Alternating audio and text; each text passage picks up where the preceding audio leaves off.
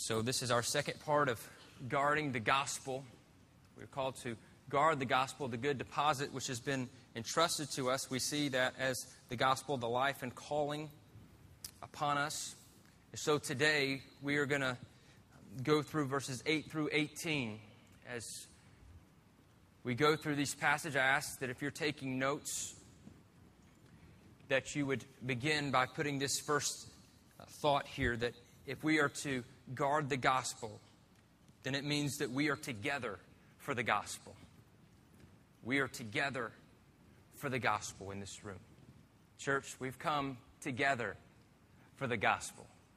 Not for any other means, but if you look to the person to your right and to your left and across the way, and as you're seeing me up here, most of you I would not know if it would not be for the gospel. So we are together in the gospel. So let's look as Paul, who is sitting in a prison cell, chained to a Roman soldier 24 hours a day, knowing that at any day he could get the call where he will go stand and receive judgment, and he will be condemned to death. He will be beheaded, but he is unashamed. And here he is writing to Timothy his last letter. He's sending it out to Timothy, his beloved, his son in the ministry. He loves him so much. And here's what he's writing to him. We continue here as we pick up in verse 8. Therefore, do not be ashamed of the testimony about our Lord, nor me, his prisoner, but share in suffering for the gospel by the power of God. He's saying, hey, we're together in the gospel. So number one, don't be ashamed of the testimony of our Lord. So you can imagine there were many who had turned away. In fact, as we read later in this passage, all in Asia had turned away. And so Timothy finds himself isolated, maybe feeling alone. And people know that he is a preacher of the good news of Jesus Christ. So there would be those who would speak against him to say, where is your Jesus now? This King of Kings, Lord of Lords that died on a cross, that was supposedly buried, nobody can find him now. Yeah, man, you're crazy. And he's saying, Paul is saying to Timothy, look, man, don't lose hope in that testimony, because therein lies your hope. And if you're ashamed of that testimony, then you're ashamed of the gospel. And if you're ashamed of the gospel, it's pointing that you're not a follower of Jesus Christ. If you're not a follower of Jesus Christ, you do not have hope. And so he encourages them, do not be ashamed of the testimony of our Lord. And Jesus himself, in John chapter 10, refers to himself as the good shepherd. In verse 10 of John chapter 10, he says, the thief comes only to steal and kill and destroy. I have come that they may have life and have it abundantly. So Jesus brings life. And not just any kind of life, but abundant life. In verse 11, he says, I am the good shepherd. The good shepherd lays down his life for the sheep. So he makes it clear that he is the shepherd, and there are sheep in which he's going to lay his life down for. And then later he says that the sheep know his voice. In verse 14, he says, I am the good shepherd. I know my own, and my own know me.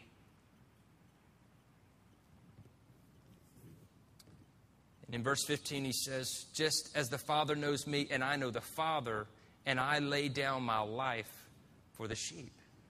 But here's why Timothy should not be ashamed, because of what we read in verse 17 and 18. For this reason the Father loves me, because I lay down my life that I may take it up again. No one takes it from me, but I lay it down on my own accord. I have authority to lay it down, and I have authority to take it up again. This charge I have received from my Father.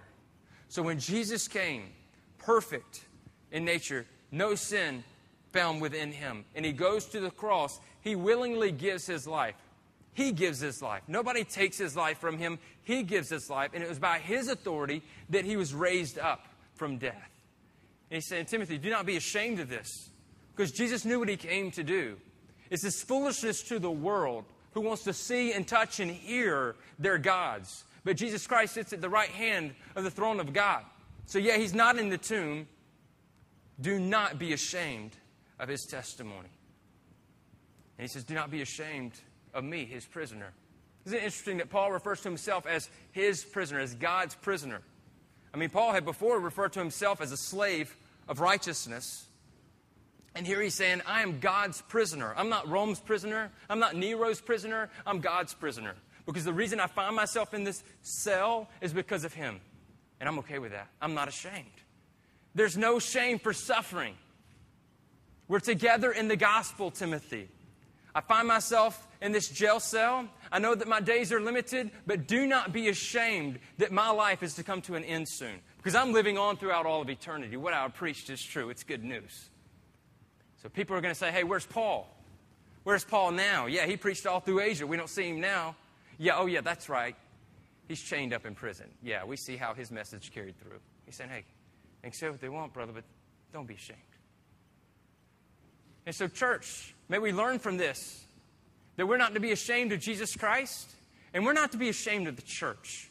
Is it possible that you can love Jesus Christ but not love the church? I think so. There's people who want to follow Jesus, but they want to follow Jesus by themselves. They don't want to be around other followers of Christ. And yet, so they neglect the church that Christ died for. So today, you may find yourself loving Jesus, but not loving followers of Jesus. In fact, followers of Jesus just simply get on your nerves because they don't do ministry the way you do ministry. They don't think with the same doctrine that you think.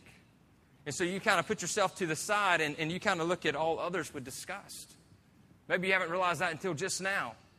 But Paul's saying, hey, don't be ashamed of the followers of Christ. Don't be ashamed of Jesus. Both hand in hand, we are together in the gospel. Maybe some of you today will go eat lunch. Let's just be honest. We're all going to eat lunch, right? And you go to a restaurant, and another couple goes with you from this local church, and you sit down, and one of you is going to speak up, and you're going to talk to your waiter or your waitress, and you're going to say, hey, thank you so much for serving us. We're about to eat our meal, and we would love just to pray for you. You've done such a great job. Is there anything we can pray for you about? Don't be the person that sits in the corner, and as soon as they start talking about Jesus, you start looking out the window because you feel uncomfortable. You ever been there? Oh, man, hey, come on now. Yeah, we talked about Jesus all morning. Do you really have to talk about Jesus here at the restaurant? They don't want to hear about this. How do you know? How do you know that they don't want to hear? How do you know that when they share Jesus at that time, it may be at that moment that the word pierces their heart and God is calling them, and boom, to salvation? Don't be ashamed. Don't cower down to step aside and say, you know what? Hey, save it for later. Maybe you get embarrassed when people share their faith in public. But maybe it's conviction that's in your heart because you're not sharing your faith in public. Paul said, I'm in jail, Timothy. Don't be ashamed of that. For you yourself one day may find yourself in jail, dying for the sake of Christ. Let us not be ashamed, but let us be together in the gospel. Next, we are saved and called. If we are to guard the gospel, that means that we are saved and called. Verse 9, who saved us and called us to a holy calling, not because of our works, but because of his own purpose and grace, which he gave us in Christ Jesus before the ages began, and which now has been manifested through the appearing of our Savior, Christ Jesus, who abolished death and brought life and immortality to light through the gospel, for which I was appointed a preacher, an apostle, and teacher. So Paul goes right back to, it's not about works. Jews, they base their life, their relationship with the Lord on works. He says it's not about works. Just as he penned his first letter to the Galatians, to the church of Galatia, he said in chapter 2 of verse 15, he says, we ourselves are Jews by birth and not Gentile sinners. Yet we know that a person is not justified by works of the law, but through faith in Jesus Christ. So also we have believed in Christ Jesus in order to be justified by faith in Christ and not by works of the law. Because by works of the law, no one will be justified. So he ends his last letter, or he writes within his last letter what he wrote within his first letter. It's not by works, but it's by faith. It is by grace that you are saved. And it's because of his own purpose and grace.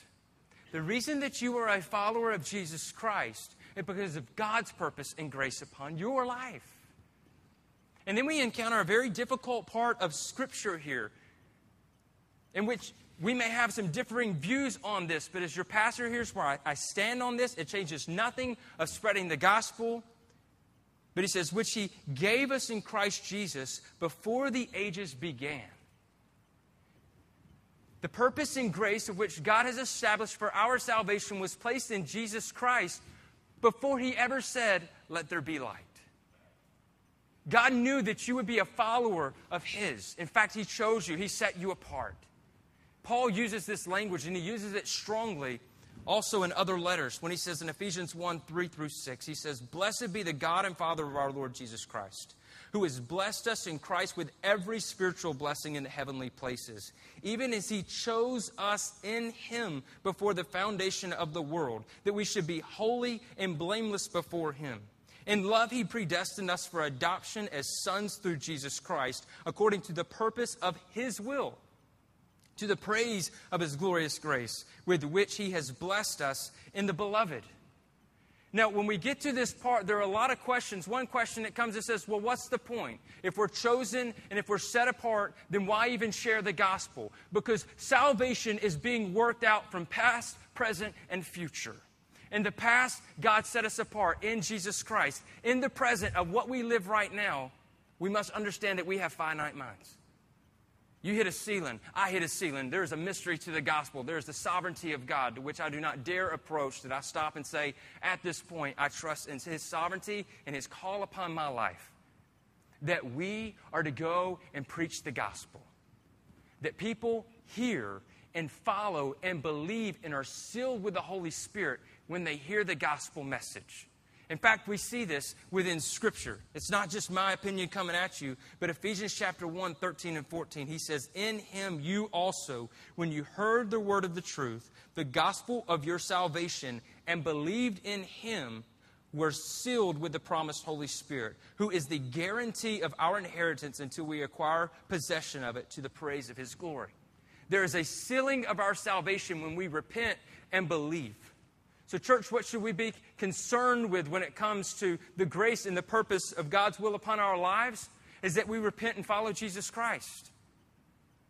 You can try to divide, and we can form camps. And we've already said that's not what we're going to do at Perimeter Road, to draw a line and say, here's where you must stand. But that we must be faithful in preaching the gospel. But understand, there is comfort in this message. What brings confusion for us when it comes to heated debates of doctrine, that's not why Paul's writing to Timothy. He's telling him this so he will be comforted in a time of suffering. He's saying, hey, this didn't just begin. God didn't just think of this, and you didn't arrive at this on your own. God set this apart for your life, Timothy. God has a purpose and a plan for your life. By His grace, this should bring comfort to your life, that no matter what you face, we're together in the gospel, and that you will know you are saved. Saved from what? Coming destruction. Death. As we read on, he says that, in which now has been manifested through the appearing of our Savior Christ Jesus. So what was set apart in the beginning, Christ comes and manifests Himself in the physical flesh. And He carries out this plan of salvation through the cross and rising from the grave. And this is what happened, and who abolished death and brought life and immortality to light through the gospel. He abolished death. We see death in three forms. We see that we have a physical death. All of us will die a physical death if we're not around when Jesus comes back for the church. We were bound for a physical death, where it happens early in life or later in life. It's all tragic. It always hurts. You've heard people who've given testimony. Maybe they've had a relative who has struggled with some sickness for years. And they knew that at any time they could pass away. And when it happens, they're just so broken. And it leaves you thinking, but you knew it was coming. But it doesn't make it any easier. Physical death is always difficult for us to comprehend and deal with. And so we will still die a physical death because of sin. It has corrupted this world, which means that we can't last here on earth forever. In fact, there's going to be a new heaven and a new earth. It's going to be restored, a full restoration. That's good news. But it's hard for us because we love this place, right? We settle down in here. We have our roots here. But Christ came to abolish death, knowing that we would still face a physical death, but there's a spiritual death in which we take on from Adam, in which we are spiritually dead. We are separated from God. We are hostile to God. We are enemies of God. All of this language which Paul uses as he's penning the New Testament. You're separated from God, and if you're here today and you have not repented to follow Jesus Christ, You're a sinner doomed for hell. And that is so real. So many other things seem like reality around us, but what is most important is you're standing before God. And you are separated because you follow in the same pattern. You come from Adam, and you have this sin nature. So there's nothing good in you. There's nothing good in me. We have all that together. We have that all together in common. But Jesus Christ came to abolish death so that you didn't have to be spiritually dead anymore. And also, there's an eternal death which will take place when those who are lost in their sins, who are separated from a holy God, when they stand judgment before God one day, they will be thrown into the eternal lake of fire where there will be weeping and gnashing of teeth throughout all of eternity. And God will never call it quits. God will never say there's halftime. And at this point, if you're thinking, God's so unfair, God's so unjust, what does God really owe us? He is a God of love. And so He sent His Son to abolish death. That is His love. That is the way and the truth and the life. There's no other way. And if we think maybe if people just don't hear this message, that they'll be okay. Jesus Christ is the only way to the Father. And He abolishes this death so that, Christian, you can be called out of the darkness into the light, out of death, and you can live not only just now for the gospel, but live throughout eternity with Christ and reign with Him. He abolished death. He saved us. That is us being saved. We use that term many times. Hey, I'm saved. But that's what we're meaning when we say we're saved. Today, are you saved? Do you have life in Jesus Christ? There's life in none other. He's the way, the truth, and the life. No man comes to the Father except through Him. But not only are we saved, but we are called. Church, hear this. We are called. For which I was appointed a preacher, an apostle, and teacher. At the moment when you were saved, you were also called, set apart with a holy calling, which means your life should look and act differently. Right now I'm reading a book where a man who used to be a Baptist is now of a different denomination. He wouldn't call it a denomination, but it is. And he says that the thing that he's getting caught up in is that Christians would say that they're Christians, but they have no changed life. And so it brought about this whole new theology and doctrine for him of thinking that when he is a follower of Christ, he's only a follower of Christ as long as there are works. But understand, you did not work for salvation, and you can't do anything to lose your salvation once you're His. But you are called to a holy calling.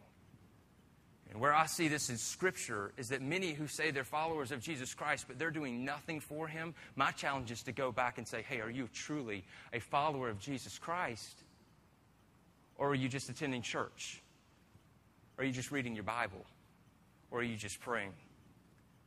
It's amazing how we think that that's enough, that maybe if we attend church long enough that we'll just kind of morph into a Christian. That doesn't happen.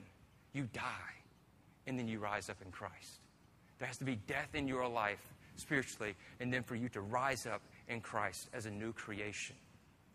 And so then you are called to serve, Christians. You are called to reach the 12. You are called to speak the gospel.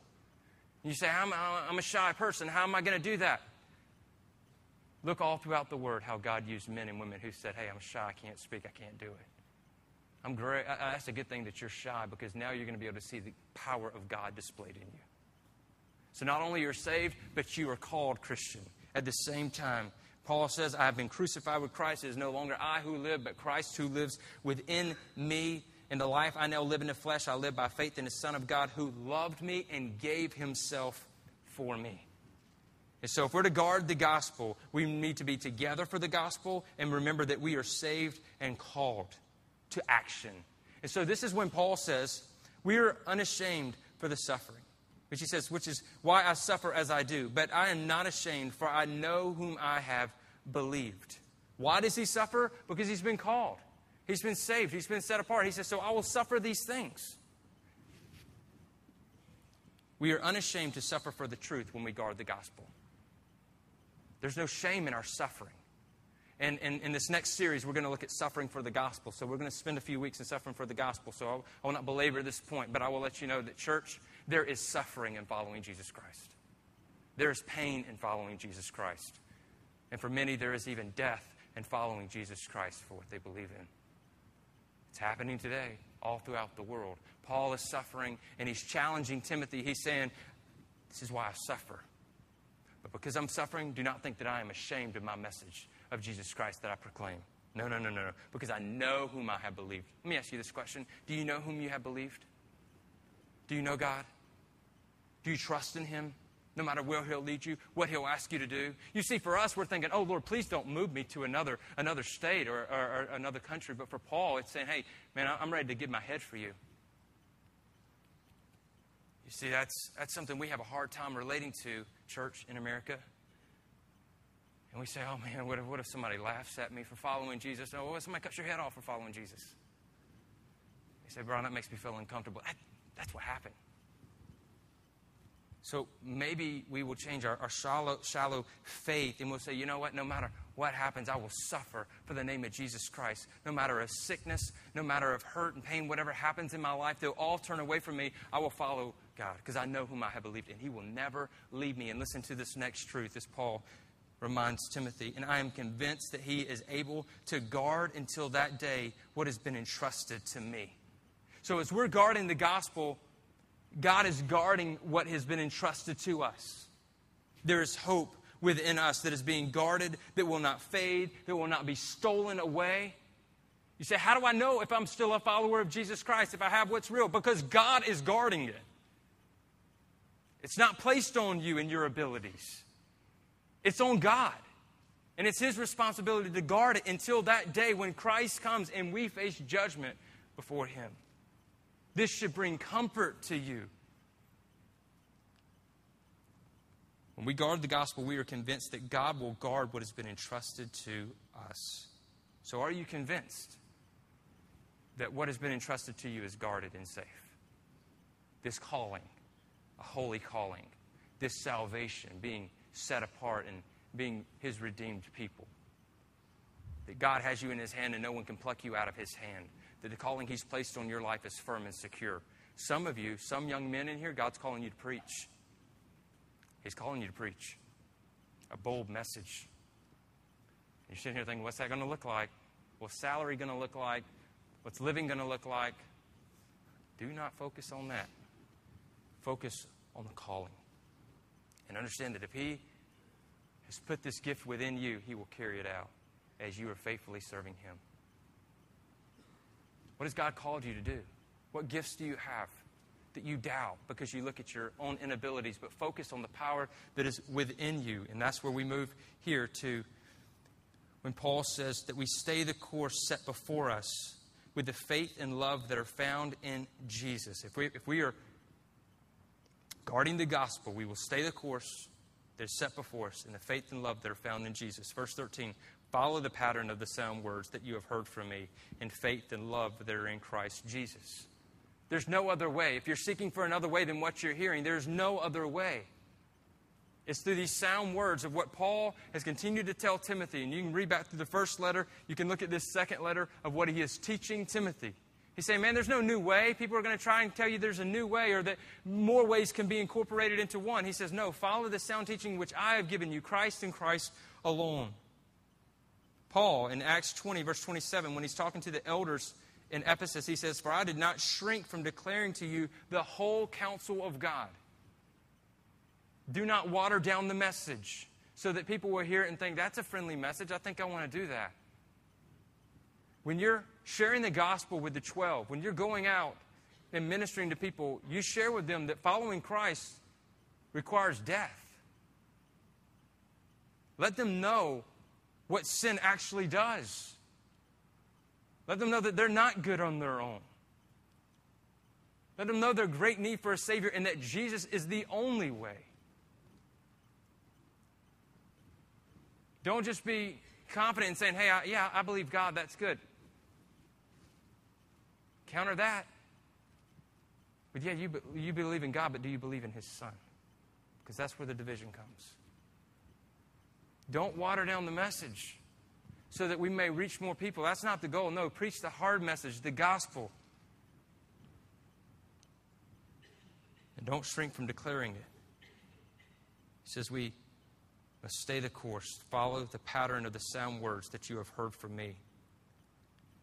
And then, by the power of the Holy Spirit who dwells within us, guard the good deposit entrusted to you. If we stay the course, we will stand our ground through the power of the Holy Spirit. It is true, church, that if we rely on ourselves, we will fail. But there is the power of the Holy Spirit who lives within us to bring boldness into our lives. That we would not only teach a bold message, but that we would live out a bold message.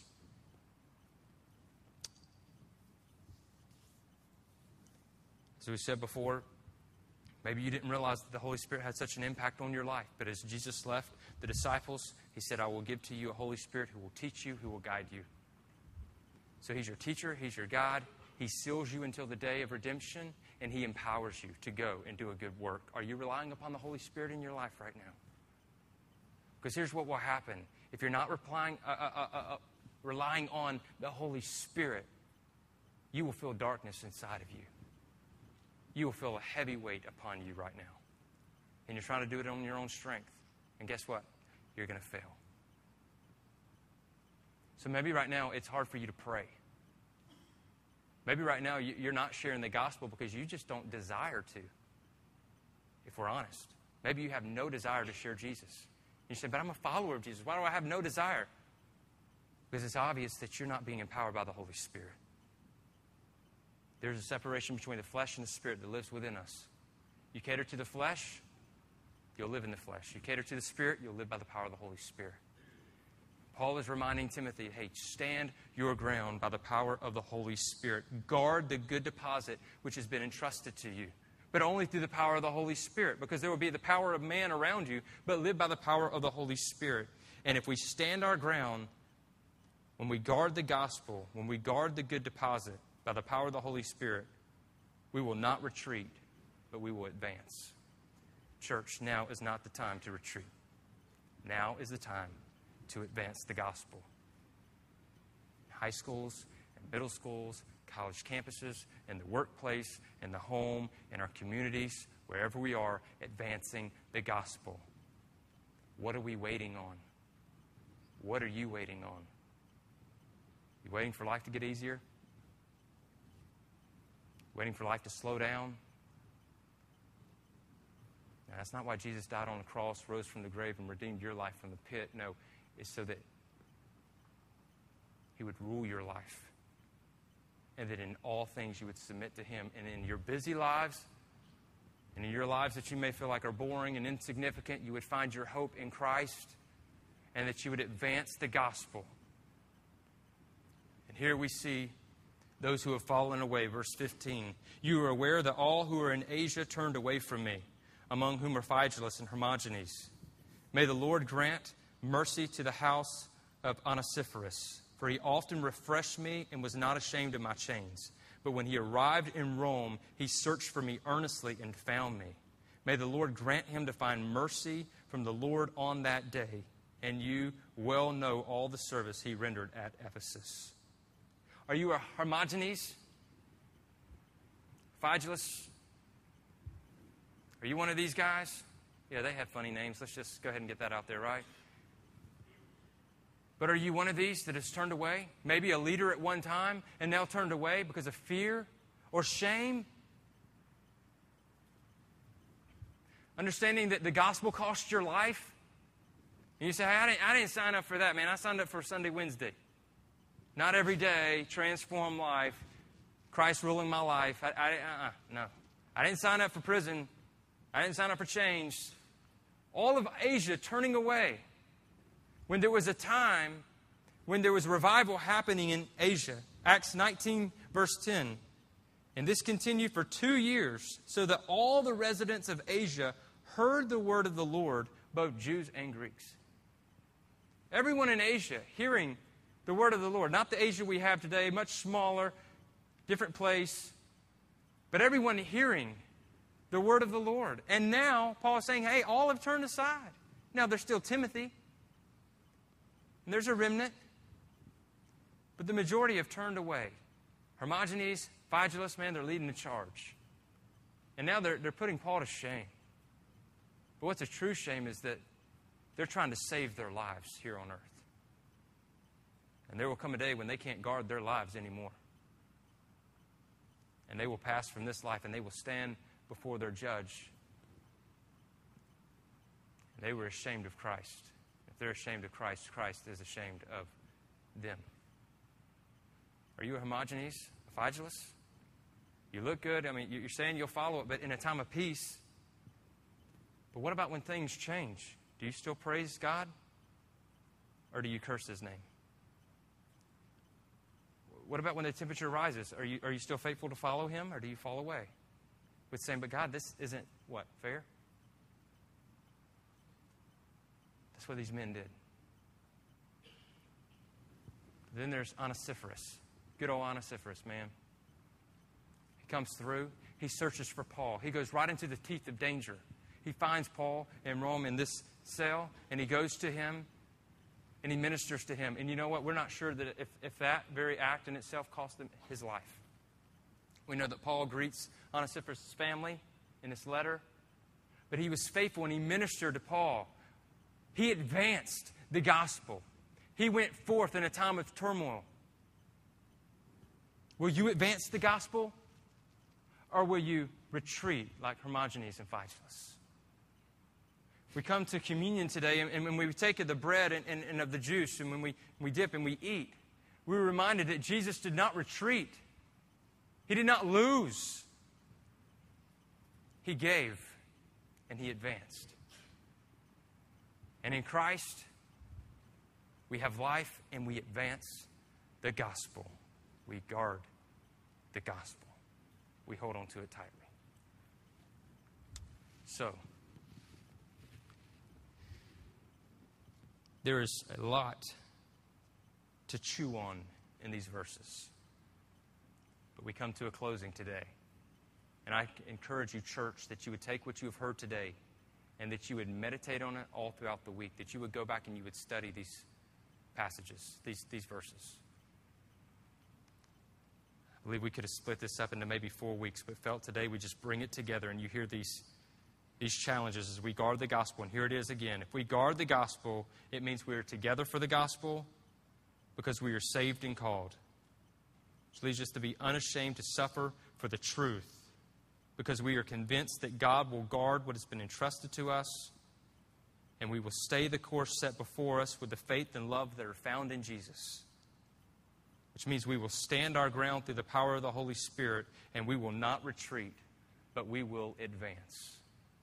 May we be a local church that hears the gospel message, loves Jesus, and advances this gospel message to penetrate our culture for God's glory. If you're here today, and we're talking about the gospel, we're talking about Jesus Christ and life only being through Him, and you're saying, I don't have life in Jesus. We're entering into a time of communion, which is a great response to this message, because it's only through Christ that we can guard the gospel. But if you're here today and you're not a follower of Jesus Christ, then communion is not your need today. And we would ask that you would not take communion today, but that you would ponder this. Who's in control of your life? You? Sin? The corruption of sin? What's the future of your life? Is it worth what you have now holding on to for what it's going to bring later? Separation for all of eternity. Right now you're separated from God. You can have life in Jesus Christ. It comes by repenting of your sin. God, I'm a sinner. I have failed you. I trust in this gospel message. I trust that Jesus Christ is the way, the truth, and the life. Forgive me of my sins. Be my Lord and Savior. It's taking what's in the heart, what's happening in your heart right now, and confessing it to salvation. There's no magic prayers, no magic formula. It's just repenting, changing your life. But you have to call upon Christ in order to change. So today, repent and follow Jesus. We will have some pastors and counselors standing in the back in just a few moments.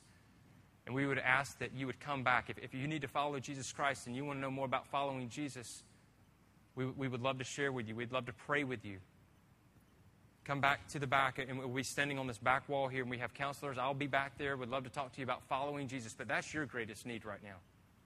Because what we do right here is for the church, and it's not that the church is any better than you, but it's because the church has been cleansed by Christ, made new by Christ.